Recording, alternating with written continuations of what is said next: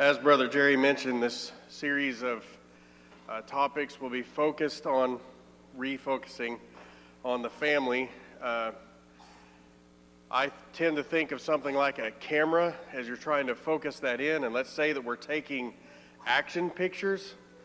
Sometimes you got to take those, you got to change the focus a little bit because something gets in the screen or something gets in that lens, and so you have to readjust it, and it's constantly readjusting. That's what we do with the family. Now we typically use phones that do autofocus, so let me use an illustration that might help us understand that for those that are a little younger. They don't remember doing that with cameras. A steering wheel. We do that. We're constantly moving that steering wheel so that we can keep focused and keep the car going in the direction that we want it to go. We're constantly correcting that. And that's what we do with the family, because sometimes we lose focus. Sometimes things get out of focus. Sometimes we're focused on the wrong thing, and so we need to adjust and move the focus back to where it ought to be. In Psalm 127 and verse 1 says, "Except the Lord build a house, they labor in vain that build it. Except the Lord keep the city, the watchman waketh but in vain." And you're going to see this slide a lot as we go through the series of messages. But the idea is that the Lord build the house, and house can mean many things, but particularly on the family. Today we're going to focus a little differently, because if I'm going to learn how to build a house, I need to know what he means by the Lord building the house. And so we're going to look at a passage in Luke chapter 6, verses 46 through 49 to help us understand how to build a house. There's some engineering that is involved in building a house. There's some ingenuity that's involved. There's understanding how things connect, like wires and plumbing and things like that, that if I don't understand those things, then I'm going to get lost, and I'm not going to do it right, and I'm going to have some struggles. And so we want to learn how to properly build the house, and so this is very basic in understanding what it means for the Lord to build the house for us. Luke chapter 6, verse 46 says, "And why call ye me Lord, Lord, and do not the things which I say? Whosoever cometh to me and heareth my sayings and doeth them, I will show you to whom he is like. He is like a man which built an house and digged deep and laid the foundation on a rock. And when the flood arose, the stream beat vehemently upon that house, and could not shake it, for it was founded upon a rock. But he that heareth and doeth not is like a man that built without a foundation, built an house upon the earth, against which the stream did beat vehemently, and immediately it fell, and the ruin of that house was great." So we begin this message with Jesus saying, "Why do you call me Lord and don't do what I say?" That's an interesting question, isn't it? Why would we call Jesus Lord and then don't do what he says? My recommendation is to do what he says, but the flip side of that is, if you're not going to do what he says, don't call him Lord, because he's not. He is not your Lord if you're not doing what he says. That's implied in the word Lord.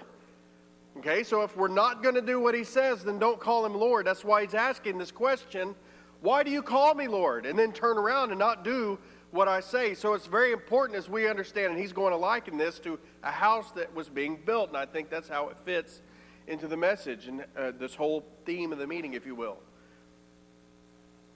So we've got to learn how to call him Lord and to do what he says, to actually follow through with that. And he begins that with saying, "Whosoever cometh to me." First of all, we have to set in our mind that we're going to come to Jesus. And what does that mean to come to Jesus? He explains that in some other passages, so let's investigate. In Luke chapter 9, verse 23, it says, "And he said to them all, If any man will come after me, let him deny himself and take up his cross daily and follow me." We have to live a life of self-denial, to take up the cross of self-denial, to mortify the deeds of the body so that we can serve him. You might be wondering, why in the world is there a raccoon on the screen? There's a story within the book where the red fern grows.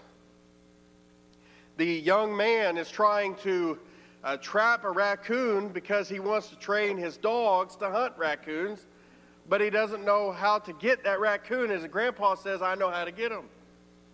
He says, take this log and you put a hole in that log and you put something shiny in that log. Because raccoons can't resist something that's shiny. He said, then you put nails in it so he can get his hand in, but once he grabs it, he can't get his hand out. And the reason that traps the raccoon is because he just can't let go. He will hang on to that shiny thing, and he can't get his hand out because it's fisted. All he has to do is let go and pull his hand out. But he can't do it. What's the one thing that you're holding on to? Jerry talked about the one thing we ought to desire, the one thing we ought to seek after, and that's to dwell in the house of the Lord all the days of my life. That's what it ought to be. There's always something that's out there that we're holding on to. We just don't want to give it up. We've got to learn to come to Jesus, that every day is a day of self-denial. Every day is giving up something that I want, that shiny object, and I've got to let go. Or are you going to be stuck in the log and die because you just can't let it go? That's the idea that he's talking about here, that if we're going to come to him, that's what he means when whosoever comes to me. He means to let go of you. How many times do we let just some little things get in the way of us truly coming to Jesus? And we may make up all kinds of excuses as to why we may do those things. Why those things are better. There's nothing better than coming to Jesus. So we need to come to Jesus every day, denying ourselves. In Luke chapter 14 and verse 26, Jesus says, if any man come to me, and hate not his father and mother and wife and children and brethren and sisters, yea, and his own life also, he cannot be my disciple. Now this may seem like a really strange verse as we talk about the family, to tell you need to hate your family. He's not literally saying hate, but he's saying that you need to love me so much so that you would forsake all others. So much so that the love that you give to me makes everybody else pale in comparison to what the love you have for me is. Does that make sense? He's not saying hate them literally. He's saying love them less than you love me, that much more. Okay, so that's what he's talking about. So if we're going to come to him, we must forsake all others. We must put everybody else, including myself, yea, in his own life also, that's that denial of self, so that I can come to him, so that I love him first. Matthew 11, verse 28 through 30 says, come unto me, all ye that labor and are heavy laden, and I will give you rest. Take my yoke upon you and learn of me, for I am meek and lowly in heart, and you shall find rest unto your souls, for my yoke is easy, and my burden is light. Have you taken on his yoke? You know, a yoke is a burden. It's what it's meant to do. It's meant for work. It's meant for labor. And many of us haven't put on that yoke because we're not willing to put into work. We're not willing to go labor. Have you? Have you taken on his cross or his message? Have you taken on his burden? He says, come to me, all ye that labor and are heavy laden, I will give you rest. Take my yoke upon you and learn of me. And he says, my yoke is easy, my burden is light. He says, first of all, I'll give you rest, but you're going to take my burden. You're going to take my work. If you're going to come to Jesus, you've got to take on his work. And that leads us to the very next part. If we're going to come to him, he tells us how to do that in Luke chapter 6. He says if we're going to come to him, first of all, we need to hear what he says. Whosoever cometh to me and heareth my sayings. When I think of the difference, or when I think of hearing, I think of hearing something in the background. On the way here, Ty has some kind of noise in his car. And as we're going along, I can hear it. I'm not really paying attention. He says, do you hear that? Now I'm listening. You see the difference? Now I'm really paying attention to the noise that's being made. And I said, I think that's your exhaust.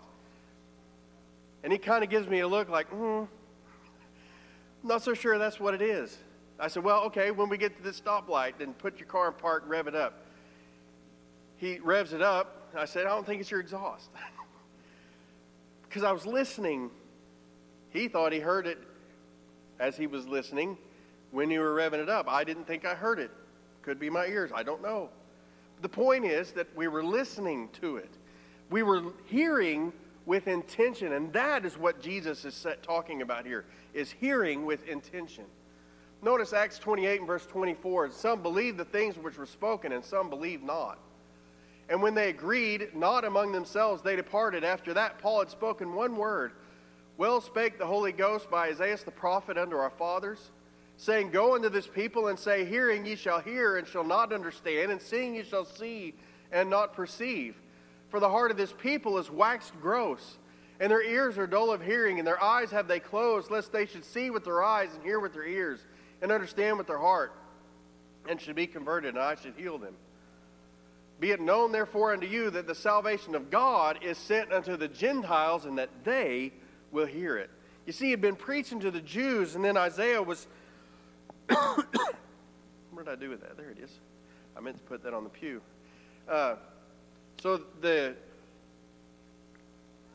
Paul had been preaching to the Jews, and he says their ears are waxed gross.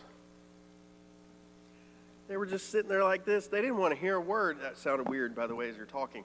But they didn't want to hear what was being spoken. He says, well, go to the Gentiles. They'll hear it. And salvation will not be to the Jews. Why? Because they refuse to hear it. Why will it be to the Gentiles? Because they'll hear it. They'll be listening intentionally. When God is speaking, do we hear the adults in the Peanuts cartoon? Wah, wah, wah, wah. This afternoon, we're going to talk about extended family relationships. And I'm going to throw this little bonus in there while we're talking about the wah-wah of the Peanuts characters. This is a little bonus for this afternoon. Don't make that your mom's ringtone. It's just a good idea not to do that. I've done that. Got in trouble, so I had to switch it. That's for this afternoon. So we have but do we listen to Jesus and listen to God that way? That really all we're hearing is wah-wah, wah-wah? Because we're not really listening with intent? I don't know if you're listening to me right now. Some of you are looking at me, some of you are not. It doesn't really matter. My son is really good at drawing and listening at the same time, and it used to frustrate me because he'd be drawing, and I'd ask him, did you hear what I said? Well, yeah. Well, what did I say? And he'd tell me back what it was. So I can't tell if he's listening or not. I guess most of the time he's listening. Sometimes we just can't tell. I can't tell if you're listening to me or not. I can't tell if it's wah-wah, wah-wah, or if you're really paying attention. Let's say for a moment that the mayor of the city that you live in, there's so many cities around here. I'm not talking about Houston necessarily, but the city that you live in, the mayor comes in to your home to talk to you, and at the same time, Abbott, is that the governor in Texas? Shows up to your house at the same time your mayor does. And at the same time, Donald Trump shows up at your house at the same time as these other two, and they're all telling you how to do this certain thing, and they're all telling you something different. Maybe they're even consistent in some ways, but a little different. Then who do you listen to? Wouldn't that be frustrating? On one hand, I should do what the mayor says because he's going to be close enough, he or she is going to be close enough to be able to get to my house and see if I'm doing these things, where Donald Trump is going to have less of an opportunity for that. However, if Donald Trump finds out that I'm doing something different than what he says to do, then he's got the full government behind him, the federal government. So what do? Maybe I just do what Abbott says. And still, I've got this middle ground. He's close enough, but he's far enough away. All these things. Who do I listen to? And that's exactly what happened when Peter, James, and John come to a mountain with Jesus, and Jesus is changed. He's transfigured. And on one hand, there's Moses, and on the other, there's Elijah. Now, they're not saying anything different per se. They're not saying anything at all, really. They're just there. And Peter, James, and John see this, and Peter decides, you know what? Let us build here 3 tabernacles, one for each of them. one for Moses, one for Jesus, one for Elijah. And this is what God says. While he yet spake, behold, a bright cloud overshadowed them, and behold, a voice out of the cloud which said, This is my beloved Son, in whom I am well pleased, hear ye him. You see, we don't listen to Moses anymore. We don't have the law of Moses that we follow. It's not about the prophets anymore. That's not who we listen to. We listen to Jesus. We follow him. We do what he says. And it's about intentionally listening to what Jesus has to say. That is who we follow. Because Moses is not God's son. Elijah is not Lord. Jesus is. Listen to him. In John 10 and verse 27, Jesus says, My sheep hear my voice, and I know them, and they follow me. Do you know the voice of Jesus? Do you hear it? Are you listening? Or is all you hear, wah, wah, wah, wah? Are we listening? If we're listening, it doesn't just stop there. Man, Christianity would be easy if that were the case. Then I really wouldn't have to deny myself, say that whole thing and coming to me. But that's not all we do. We don't just listen with intention. It's much more than that. He says, as he goes on, Whosoever cometh to me and heareth my sayings and doeth them. We've got to do what he says. It's not good enough just to hear what he says. We've got to do it. In James chapter 1 and verse 21, it says, Wherefore lay apart all filthiness and superfluity of naughtiness. Superfluity just means overflow. So we lay aside the overflow of evil and wickedness that we've done, and receive with meekness the engrafted word which is able to save your souls, but be ye doers of the word, and not hearers only, deceiving your own selves. So we take the word of God and we engraft it, we impart it, we put it into our lives. How? By doing it. It's not just listening, it's by doing. And we do those not being hearers only, deceiving ourselves. If we think all I have to do is hear it, there's more than that. And he goes on and gives an illustration. But for if any be a hearer of the word and not a doer, he is like a man beholding his natural face in a glass or a mirror. For he beholdeth himself and goeth his way, and straightway forgetteth what manner of man he was.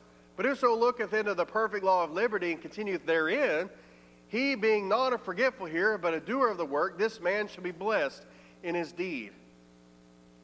So the idea is he uses this like a mirror. So sometimes we look in the mirror and we don't spend enough time in that mirror to notice the blemishes, to notice the faults, to notice the things that are going on physically, to be able to determine that I need to do something different, that maybe I've got a hair out of place, maybe I'd missed some shaving. Ty would say I missed all of it. But if we don't spend enough time in the mirror, we can't tell. And then we get away from that mirror and we think it's out of sight, out of mind. How many times have we done that? We see it in the mirror, we don't fix it, we walk away, and then we forget about it, and somebody says, usually your spouse, they say, hey, do you know that this is going on? Oh, yeah, I forgot about that. How often do we do that? It's because we didn't spend enough time in the mirror. Even when we didn't do anything about it. We've got to do something about it. That's what it's like for a man that hears only and doesn't do what Jesus says. In Matthew 21, verse 28 says, But what think ye? A certain man had 2 sons, and he came to the first and said, Son, go work today in my vineyard. He answered and said, I will not. But afterward he repented and went. And he came to the second and said likewise, and he answered and said, I go, sir, and went not. Whether of them twain did the will of his father? They say unto him, the first. Jesus saith unto him, Verily I say unto you, that the publicans and the harlots go into the kingdom of God before you. So he was making an illustration here, trying to get the point across to the Pharisees who claimed to hear the word of God and didn't do it, compared to the harlots and the publicans who were not hearing the word of God, never claimed that they were, and yet they were going to be doing it. because what Jesus offered was something better than what the Pharisees were offering. So that's what he was trying to illustrate. But also want to notice within this is a lesson for us. Who's the one that did what the Father said to do? Didn't matter what they said before. The one said, I'm not going to go, and he went, and he did what his Father said. The other one said, I'm going to go, but he didn't. Who did it? The one he said he wasn't going to go. You know, it really doesn't matter what you think, what you feel, or what you say. Just do what he says. I hear people all the time, well, my heart wasn't in it. Do it anyway. You know basically what that means, my heart wasn't in it? I don't feel like it. I don't want to. My kids, I tell them to go clean the room. One thing I know, they don't want to do it. Their heart's not in it. They have to do it anyway. I don't care how they feel about it. They can offer all kinds of excuses. I don't care. Just go clean your room. Why would we think that God would be any different? He doesn't care what you think. He doesn't care in this sense how you feel about it. He just wants you to go do it. You can make up all kinds of excuses and say, well, I don't want to. My heart's not in it. Well, get your heart into it. Notice this. John 14 and verse 15, if you love me, keep my commandments.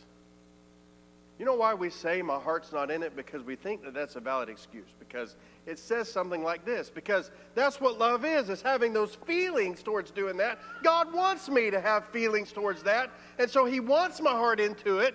And so if my heart's not into it, he really doesn't want me to do that. That is a misunderstanding of the word love. Jesus wants, in the way that he talks about love in the Bible, it's about giving. For God so loved the world that he gave his only begotten Son. What he wants is us to give him our life and give him our heart, to follow after him, to deny ourselves and take up his cross every day, doing what he says. Because we're giving our life to him and we're expressing our love to him in that way. Sometimes we're not going to feel it. Sometimes we're going to feel like doing something else on Sunday morning. Go to church anyway. Sometimes we're not going to feel like doing this type of a work. Summer, I love you. I love CB. I did not feel like going yesterday to do the work that we were doing. But because I love CB and I love Summer, I was willing to go. It was hot. And it was a lot of work. It was worth it. That's what Jesus is saying. I don't care how you feel about it, but if you love me, you'll give it to me. You'll do what I say. You know, there are two types of people in the world, and that's what Jesus is about to explain. There's the people who hear what Jesus says and does them, and there's the people who hears what Jesus says and they don't do them. So let's talk about the one who does, because that's where Jesus starts. The one who does, he says, I will show you to whom he is like. He's like a man which built an house. Now, both of the men in this story build a house, and I want to be very clear about that. But this man built the house, and when he was building the house, he digged deep. In other words, he dug deep. That's the way we would use grammar today. He dug deep. There was a foundation that he wanted to build, and so he dug deep to make sure that that foundation was sure and strong. You know, when you think about Luke 9 and verse 23 that I keep going back to, the idea of coming to him and denying ourselves and taking him up the cross daily, when you think about that, that's digging deep. That's what he's talking about there. It's a lot of work and a lot of labor. It's digging deep to make sure that that foundation is secure and sure. In Psalm 1 and verse 1 it says, Blessed is the man that walketh not in the counsel of the ungodly, nor standeth in the way of sinners, nor sitteth in the seat of the scornful. But his delight is in the law of the Lord. And in his law doth he meditate day and night, and he shall be like a tree planted by the rivers of water that bringeth forth fruit in his season, his fruit in his season. His leaf also does not wither, and whatsoever he doeth shall prosper. This is about committing to the law. In his law doth he meditate day and night. This is not just someone who hears it, it's someone who does it, and someone who digs deep in listening to what God has to say so that they can put that in their lives. And he compares that to a tree that's planted by the rivers of water. I used to live in Farmington, New Mexico. That's steppe desert up there. So there's a lot of plateaus and things. Now Farmington is mostly in the bowl of several mesas that are out there. But there were 3 rivers that came into the area of Farmington, in that Four Corners area. Where do you think the trees were? They were along in cottonwoods, a whole bunch of them. And boy, in spring, that would be awful because they'd blow in and I'd just blow up. Be a terrible thing.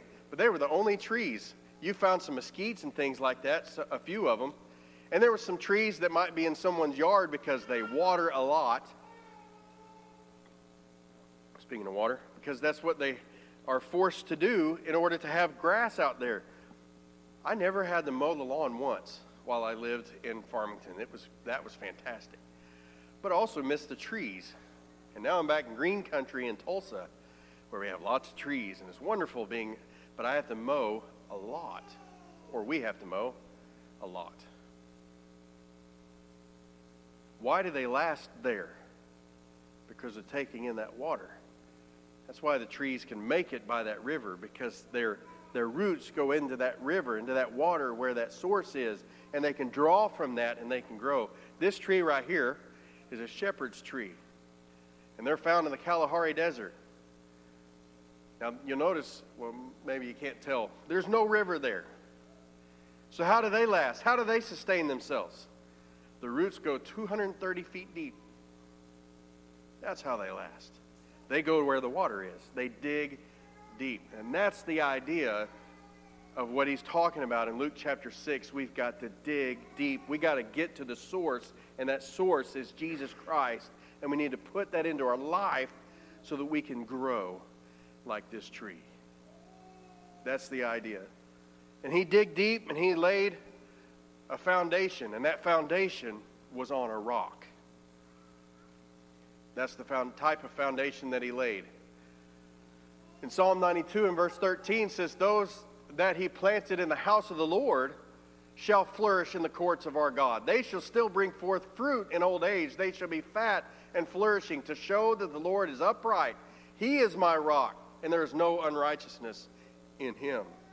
The foundation that we build our house on must be on the rock that is Jesus Christ. And when we do, we will flourish. We will be successful. Now, he's not talking about monetary success. He's not talking about physical success necessarily. But he's talking about the type of success that no matter what happens in life, which we'll get to in just a moment, we're okay. And we're going to be all right. So he says, "He that heareth and doeth not is like a man that without a foundation built an house upon the earth." No foundation. He just goes out there and he builds. And he puts his house on the ground. That's the one that hears the sayings of mine and doesn't do them. Not mine, but Jesus's. That's this man. Psalm 127 and verse 1, "Except the Lord build a house, they labor in vain that build it. Except the Lord keep the city, the watchman waketh or stays awake in vain." This is the type of person that the Lord is not building that city or building that house. And he's laboring in vain. Eventually, that house is going to fall. That's what he's talking about here. So this is the type of person that decides that the Lord is not going to build my house. I'm going to build my house. I'm not going to deny myself. I'm going to do whatever I want to do. I'm going to live my life my way. Who is the Lord that I should obey his voice? We may not say those things, but by our life, that's what we're doing. And the Lord is not building that house, and you are laboring in vain if you're trying to build it that way. It's going to fall. Think about the Lord keeping the city there. In the Old old days, they had walls that surrounded, think of Jericho. They had walls that surrounded that city. And they had watchmen on those walls so that if somebody was coming, they would know to defend themselves. What if there's a hole in the wall somewhere? That's what happens when the Lord isn't keeping the city. There's holes in the wall. And the enemy gets through and tears it down and destroys the city. That's the idea that's being put forth here, is the Lord building the house and keeping the city. Is the Lord building your house? Is He keeping your city? He says in that passage, when the flood arose and the stream beat vehemently upon that house. In that sense, He is talking about the one who hears these things and does them. And the house stands. I want you to notice the correlation of this storm that came and the other storm that comes to the one that built his house on the earth with no foundation, against which the stream did beat vehemently. The storm was no different. You see that? The storm approach, it rains on the just and the unjust. That's what the Bible says. And we know that to be true. Rain just happens. It's natural. But those fell, and failed. But they fell because the house was not built with the right kind of foundation. They didn't dig deep. They weren't hearing the sayings of Jesus and then doing them.